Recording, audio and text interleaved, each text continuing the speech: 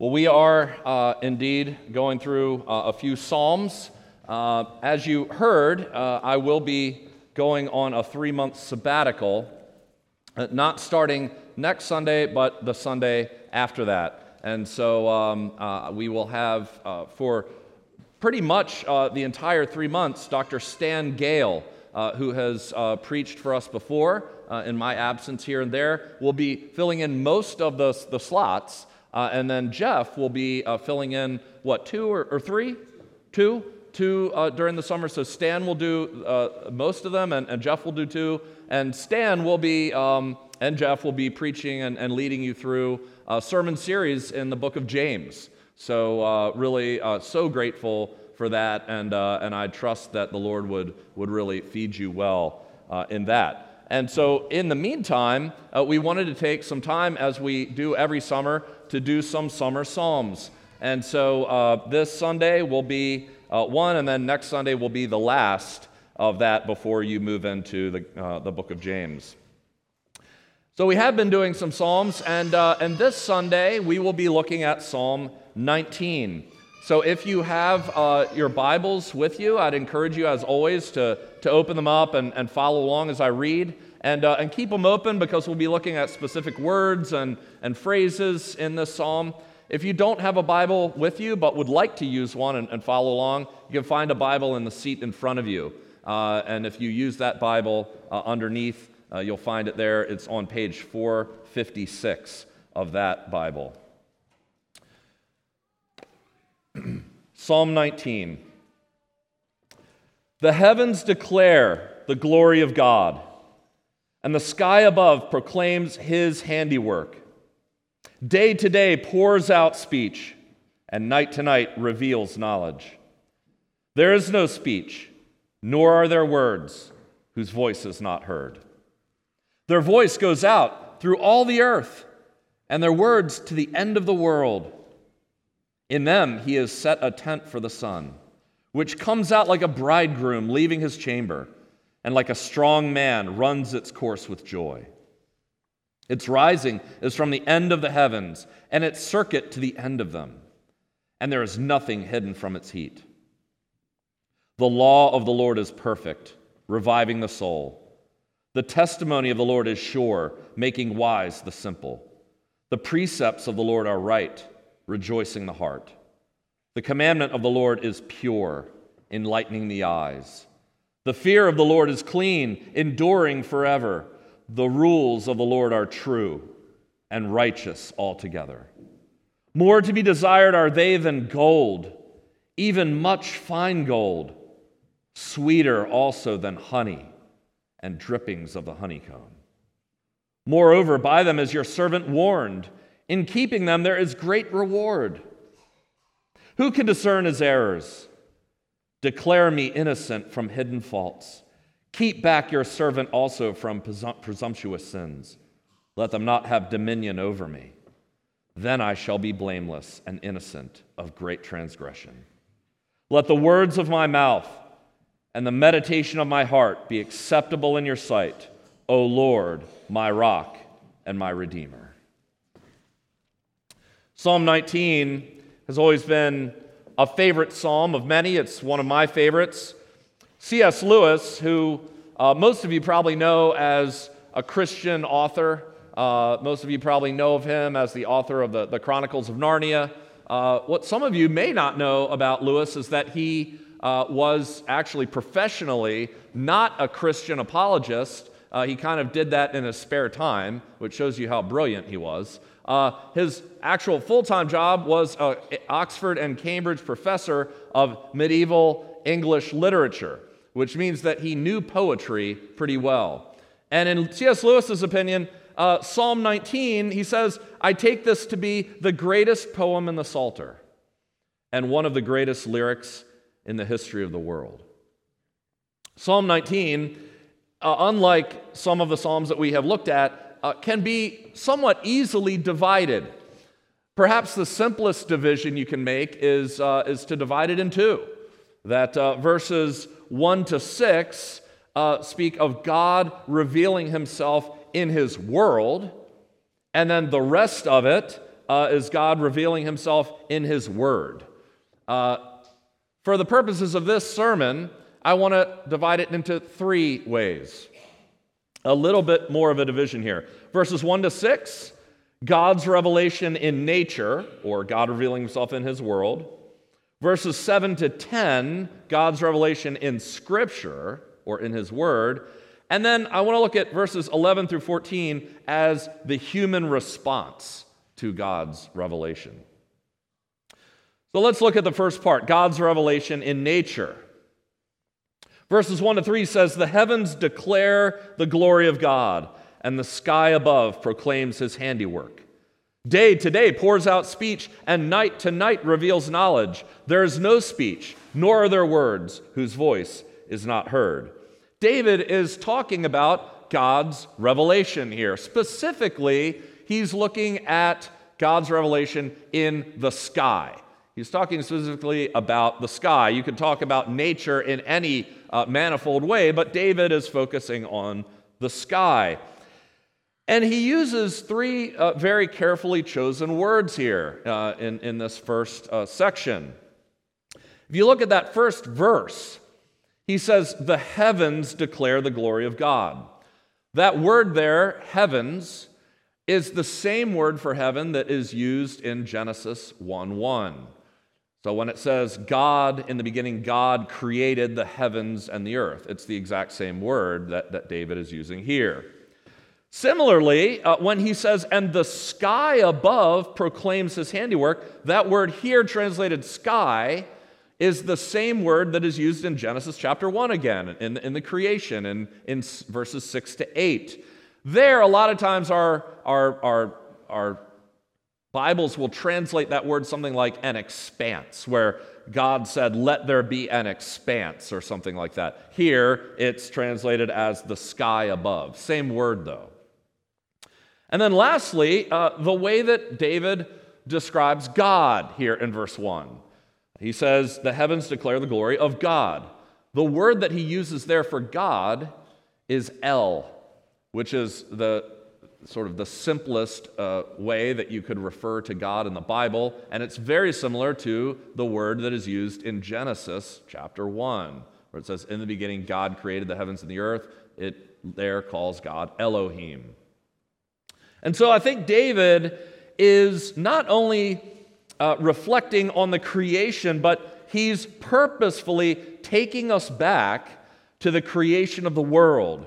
He's speaking of God here as the creator, as the almighty creator, the majestic one. And so he wants us to hearken back to Genesis 1, where God in his almighty power spoke everything into existence. It was not, and then it came to be solely by his power. And what David, I think, is saying here is that God's creation, which he one time spoke into existence, now, in a sense, speaks of him. The creation that he at one time spoke into existence now speaks of him. Look at how he describes this. He says, "The heavens declare."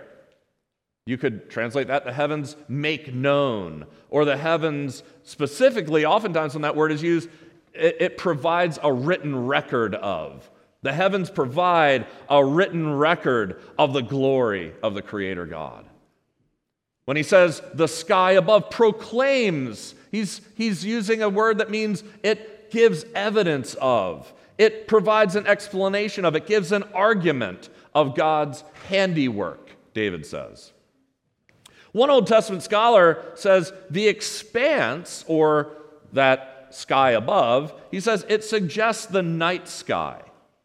So if we take the heavens, which is the heavens declare or make known, as the sky by day, then for David, the vastness of the sky by day points to El, God and his greatness, and the night sky points to God's divine workmanship. And notice David specifically goes into talking about day and night. Day to day, this immense sky, it pours out or gushes speech. Night to night, it reveals or makes known knowledge. David is saying here, look, the sky, just this one small part of creation that I'm talking about, whether during the day or at night, whenever you look at it, the sky is screaming out, God made me. You may remember the Gospel of John. The Gospel of John, where the first half of the book is called the Book of Signs. There, John speaks of Jesus coming and performing sign after sign after sign, and they were magnificent signs, such as taking the molecules of water and changing them into the molecules of wine, something that only the Creator could do. And John was saying these things were signs. It isn't so much that you just looked at the water turned into wine and say, wow, that's amazing. Can I have some of that? The point is, you look at it and say, wow, that's amazing. Who is this guy? Right? You look beyond the greatness of the thing itself to the person who did it. And that's what David is saying. The sky is like a huge sign there, staring us in the face, pointing us not only when we look up and say, wow, what an amazing night sky. Kids, come out, look at that. You see Orion up there? All of these things, when you're looking at that, you say, can you believe God did all of this? That's what it does. Now, how does it do it? Well, David says it's not screaming this audibly. Verse 3, there is no speech, nor are there words. Now, our ESV translation is, I think, a little, it's poetic sounding, but it's a little weird too in the way that they've translated it. There is no speech, nor are there words whose voice is not heard. Again, it sounds very poetic. But another translation, and one that I think might make more sense to us as far as what David's arguing, is there is no speech and there are no words. Their voice is not heard. David is saying, yes, the sky is screaming, God made me, but not with a voice, not with words. Again, like Jesus, his signs made a visual argument for Jesus' divinity. So the sky, or we can just expand it to the creation, makes a visible argument for the existence of God. And it's not subtle. It's not like David is saying, hey, if you've ever had the chance to see Halley's Comet, you would know that God exists. He's not pointing to something like a solar eclipse, something that maybe if you slept in that day, you might miss. He's saying, this thing is in your face every day of your life. You can't miss it. He's saying God puts his creation on display for everyone at all times. Look at verses 4-6. Their voice goes out through all the earth, their words to the end of the world. The sky, in other words, can be seen from anywhere on earth. Where are you going to stand on earth and not look up and not see the sky? God's given it to everyone. And notice here, when he starts talking about the universality of God's revealed, his revelation in nature, he then goes to the sun, which again is seen by everyone, right? The sun, he says, notice he says the sky here, this expanse, he says it contains, again, very poetic language, the sky contains a tent. And into this tent, the sun sometimes goes. He's talking about how, we have the rising and the setting of the sun, and though the sun is still there, it doesn't disappear. It poetically, again, goes into a tent, and we have the night sky. But look at how he describes this. After the sun spends the night inside this tent, he then describes the sun in two ways using personification, right? He says, though the sun, after it spends the night in the tent, it comes out like a bridegroom leaving his chamber.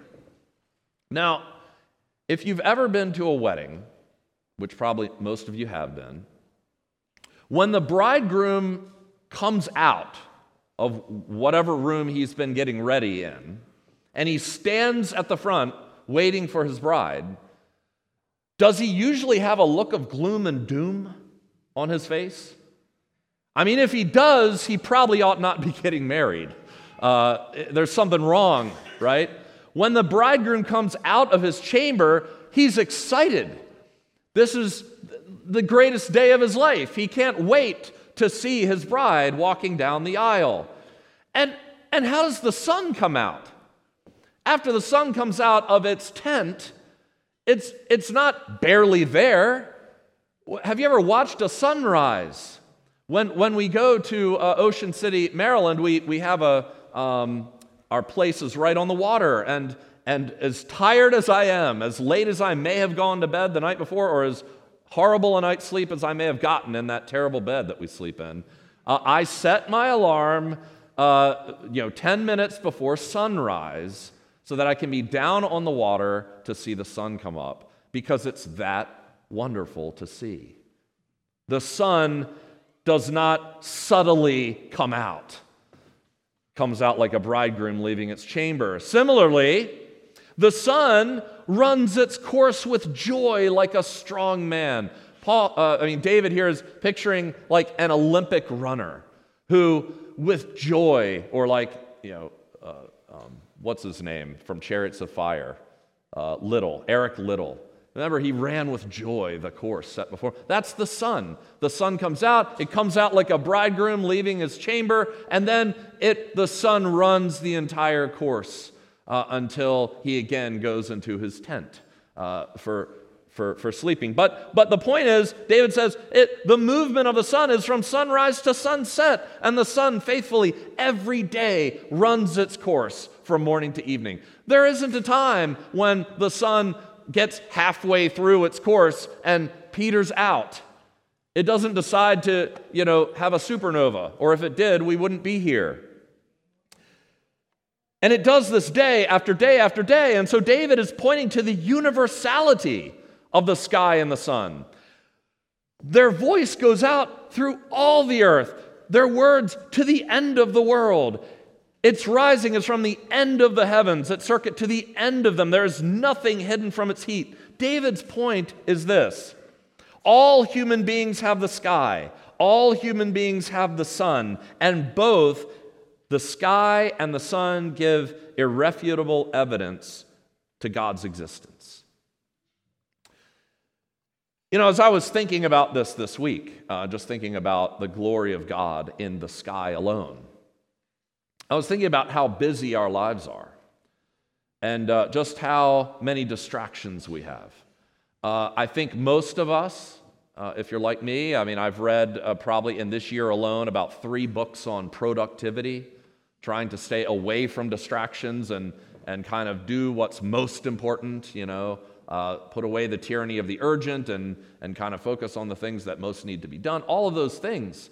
And the reason those books are all such huge sellers is because we are all so often distracted and pulled away by a million things vying for our attention. And with the advent of smartphones, how many of us literally have our heads down the entire day? It's amazing how many people you see walking the streets, or you see kids standing at the bus stop now. When I was at the bus stop, I talked to my friends. Now I go past the bus stop and they're all standing within 1 foot of each other like this, not talking. How often, Christian, have you taken just 5 minutes of your day and put away everything else and just look around at the magnificence of creation?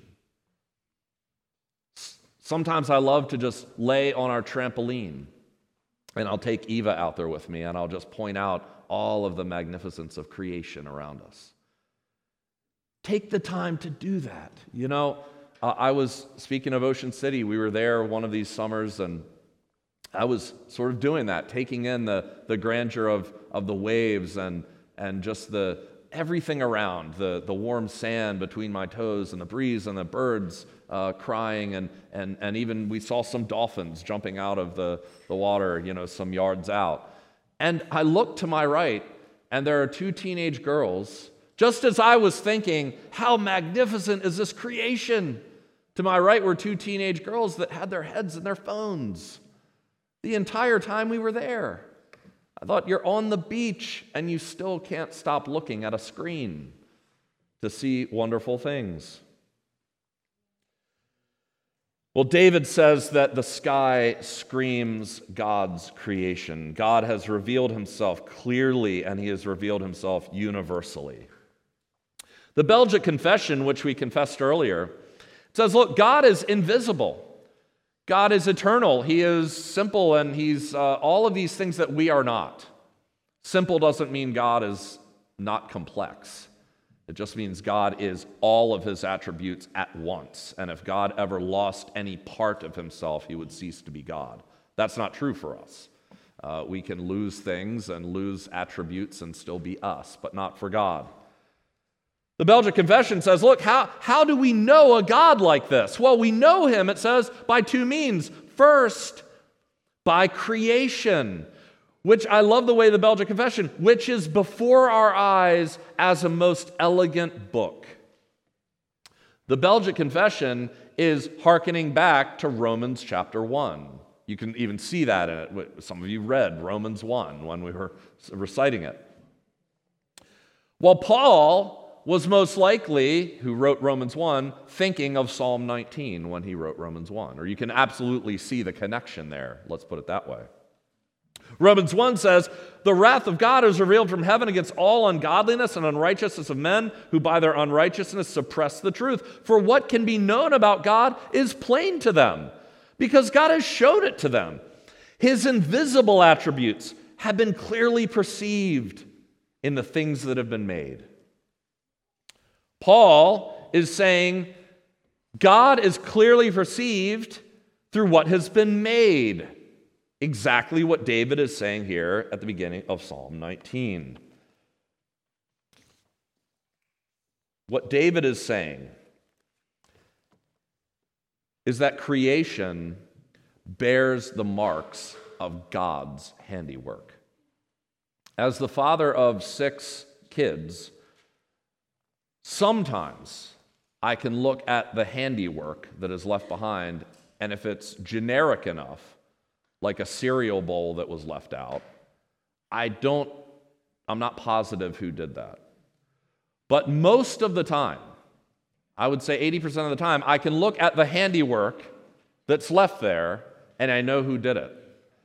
I'm not going to walk by a laptop that's been left open with some kind of crazy graph, some amazing design on this graph that was the result of some calculus problem, and think Eva must have done that. Similarly, I'm not going to walk by a painting of a horse and think Luke did it. When I see the handiwork, I know who did it. The point is that when we look at creation, there is no mistaking who did it. Who would ever look at anything in creation and turn to their fellow human being and say, did you do that? I mean, we wouldn't even do that think of the greatest artist and craftsman the world has ever known. Who among us would even tap Leonardo da Vinci on the shoulder and say, did you paint that sky? No, of course not. Of course not. We would never think to do that. And yet, even though we know that kind of a question would be completely ridiculous, such that we would never even bother asking it, we go 10 steps further down the insane path and look at creation and say, nobody did it. The greatest human artist in the world could not do it, and so nothing did it. It created itself. It came from nothing. Why do we say that? Is it because we're stupid? No. Paul says it's because we're sinful. Scripture says the fool says in his heart, there is no God. Fool means godless or unbeliever. Paul says in Romans 1 that the wrath of God is revealed from heaven against the ungodliness and unrighteousness of men who by their unrighteousness suppress the truth. For although they knew God, they did not honor him as God, But they became futile in their thinking, and their foolish hearts were darkened. Claiming to be wise, they became fools. They exchanged the glory of the immortal God for images resembling mortal man and birds and animals and creeping things. So what Scripture is telling us is that even though God has made himself clearly known, that we know beyond a shadow of a doubt that God exists, we say that he doesn't because we don't want him to, not because we don't know him to. Which means that we are in danger. We are in danger and we need to be saved. Which means that we need something more than nature to save us. So God gave us more. And this is in verses 7 to 10, God's revelation in Scripture. Now notice there are huge differences here between verses 1 to 6 and 7 and 10. 7 and 10, verses 7 to 10, we see here that David uses 6 different terms to describe God's word. You see here he uses law, the law of the Lord. He uses the testimony, the precepts. You see that. You just go through it. There are 6 of these, 6 terms, different terms that he uses for God's word. And then you see next to that, he uses 6 adjectives to describe God's word. The law is perfect. The testimony is sure. The precepts are right. So he's just going down the line, and you see these parallels. And then he gives 6 blessings that come from understanding and keeping this word. The law of the Lord is perfect, reviving the soul. The testimony of the Lord is sure, making wise the simple. The precepts of the Lord are right, rejoicing the heart. So you see how he's just going down that way. Now, when you compare this second half to that first half, verses 1 to 6, there are other striking differences. First of all, notice that David changes his wording for who God is. In 1 to 6, he uses the word for the God of creation, El. In 7 to 10, he never uses that word anymore. In 7 to 10, and including verse 14, he uses God's covenant name, Yahweh. We say that in all capitals, Lord, L-O-R-D. And furthermore, he doesn't only say it once. If you, again, from verses 1 to 6, he uses God, or El, one time. But from 7 to 14, he uses Yahweh 7 times. You see this drastic difference. David is now not only speaking, it's the same God, obviously. He's not speaking of 2 separate gods. He's describing them in 2 functions that God has. God is, on the one hand, the almighty creator, and he is, on the other hand, the covenant-saving God who chooses people and rescues them from the darkness, like he did with Abraham. It was Yahweh, the Lord, who called Abraham to himself. But maybe the most striking difference in these 2 sections between David's description of God's general revelation in 1 to 6 and his description of God's special revelation in verses 7 to 14 is how transformative God's word is. In verses 1 to 6, really, you don't get any kind of transformation happening. The only thing you see there is that creation screams, God made me. But there's no transformation. There's nothing that happens in a human heart by knowing that God created everything. That doesn't happen until you get to God's word. See, the creation reveals God, but the scriptures change us. They both reveal God. Spurgeon said this: "He is wisest who reads both the world book and the word book as 2 volumes of the same work, and feels concerning them, my Father wrote them both." But there's one key difference. Though they both reveal God, the Belgic Confession that we quoted earlier, it describes the difference.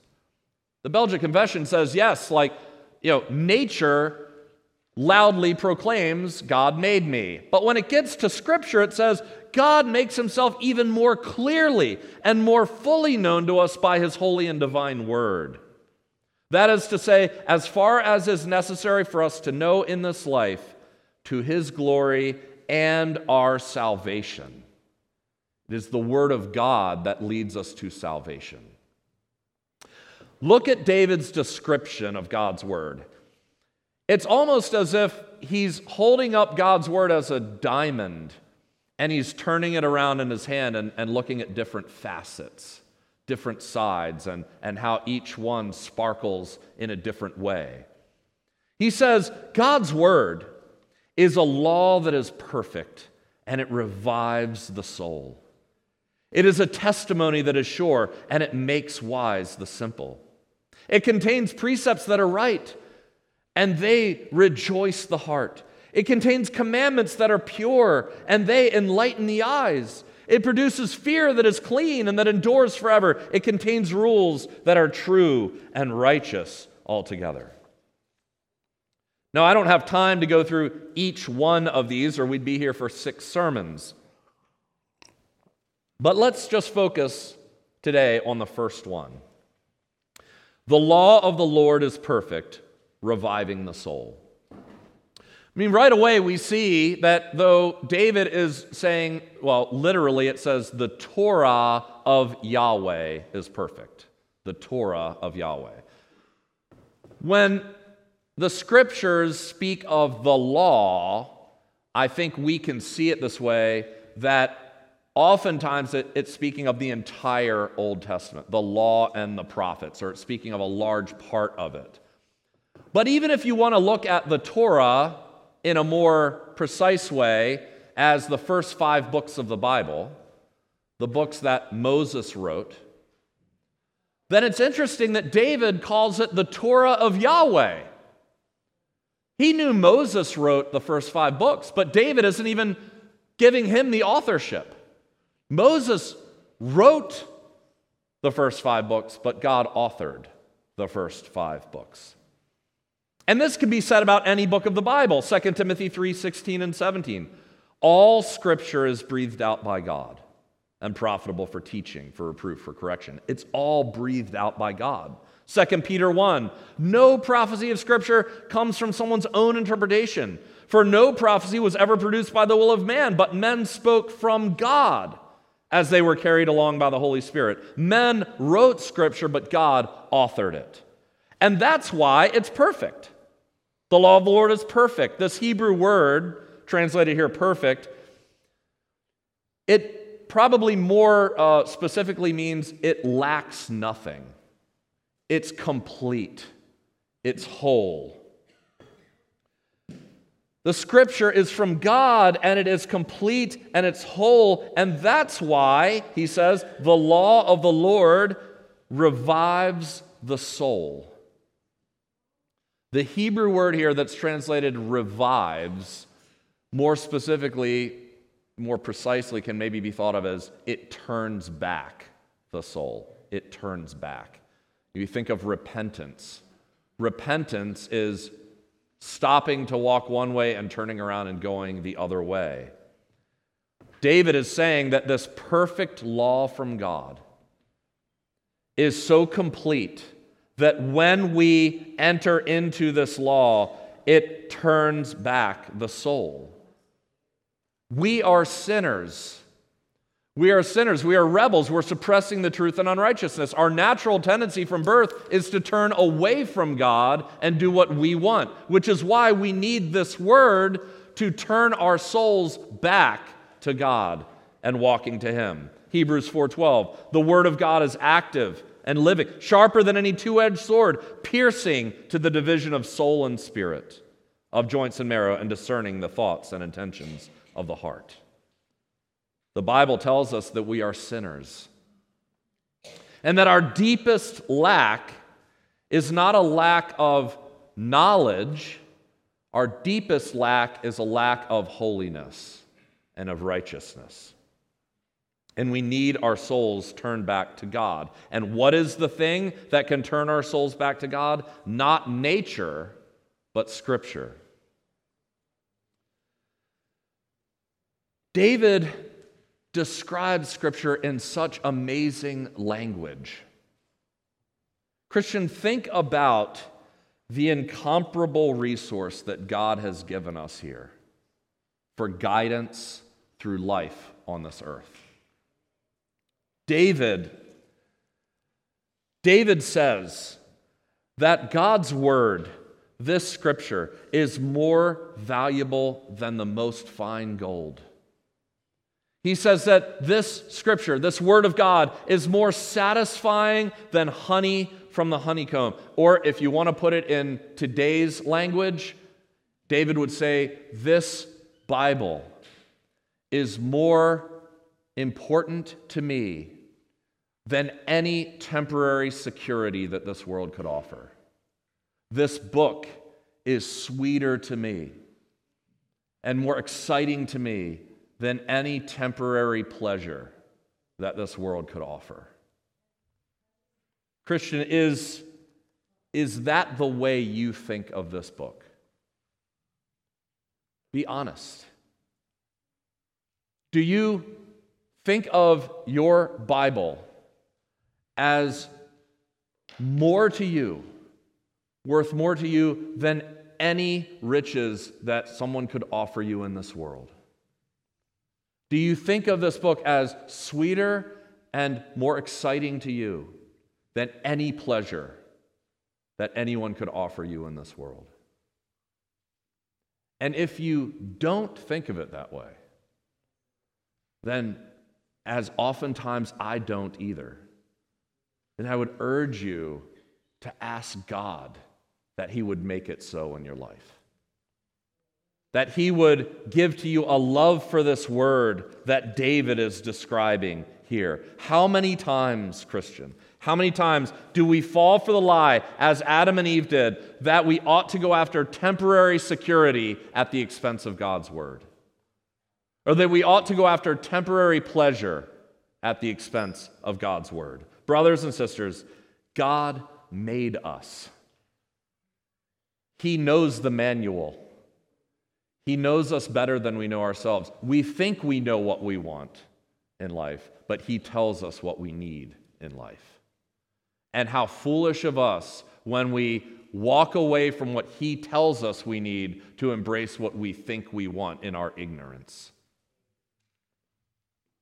It's impossible.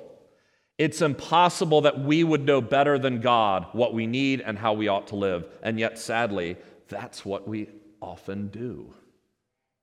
We as sinful humans not only look at the magnificence of creation and say, no one created that, we also look at the wisdom of the Bible and say, I know better than that.